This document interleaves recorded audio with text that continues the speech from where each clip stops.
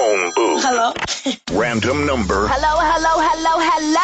Random city. Hello? 1 minute to keep them on the line.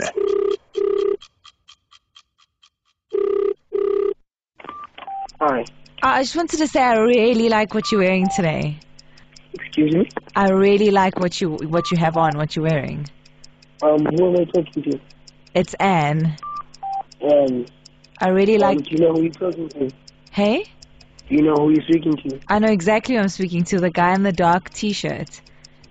Dark t-shirt. Yeah. And my name is... That's what I'm calling you for, to find out your name, because you look quite hot, and I found your number, and I can kind of see where you are right now. I think you've got the wrong number, eh? I don't think so. I just wanted to tell you, I wanted to call and just give you a compliment. I hope you have a good Easter weekend, and I just love what you have on. Oh, okay then.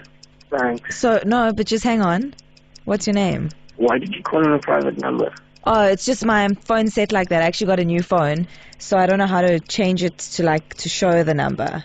But I'll give you my number if you tell me your name.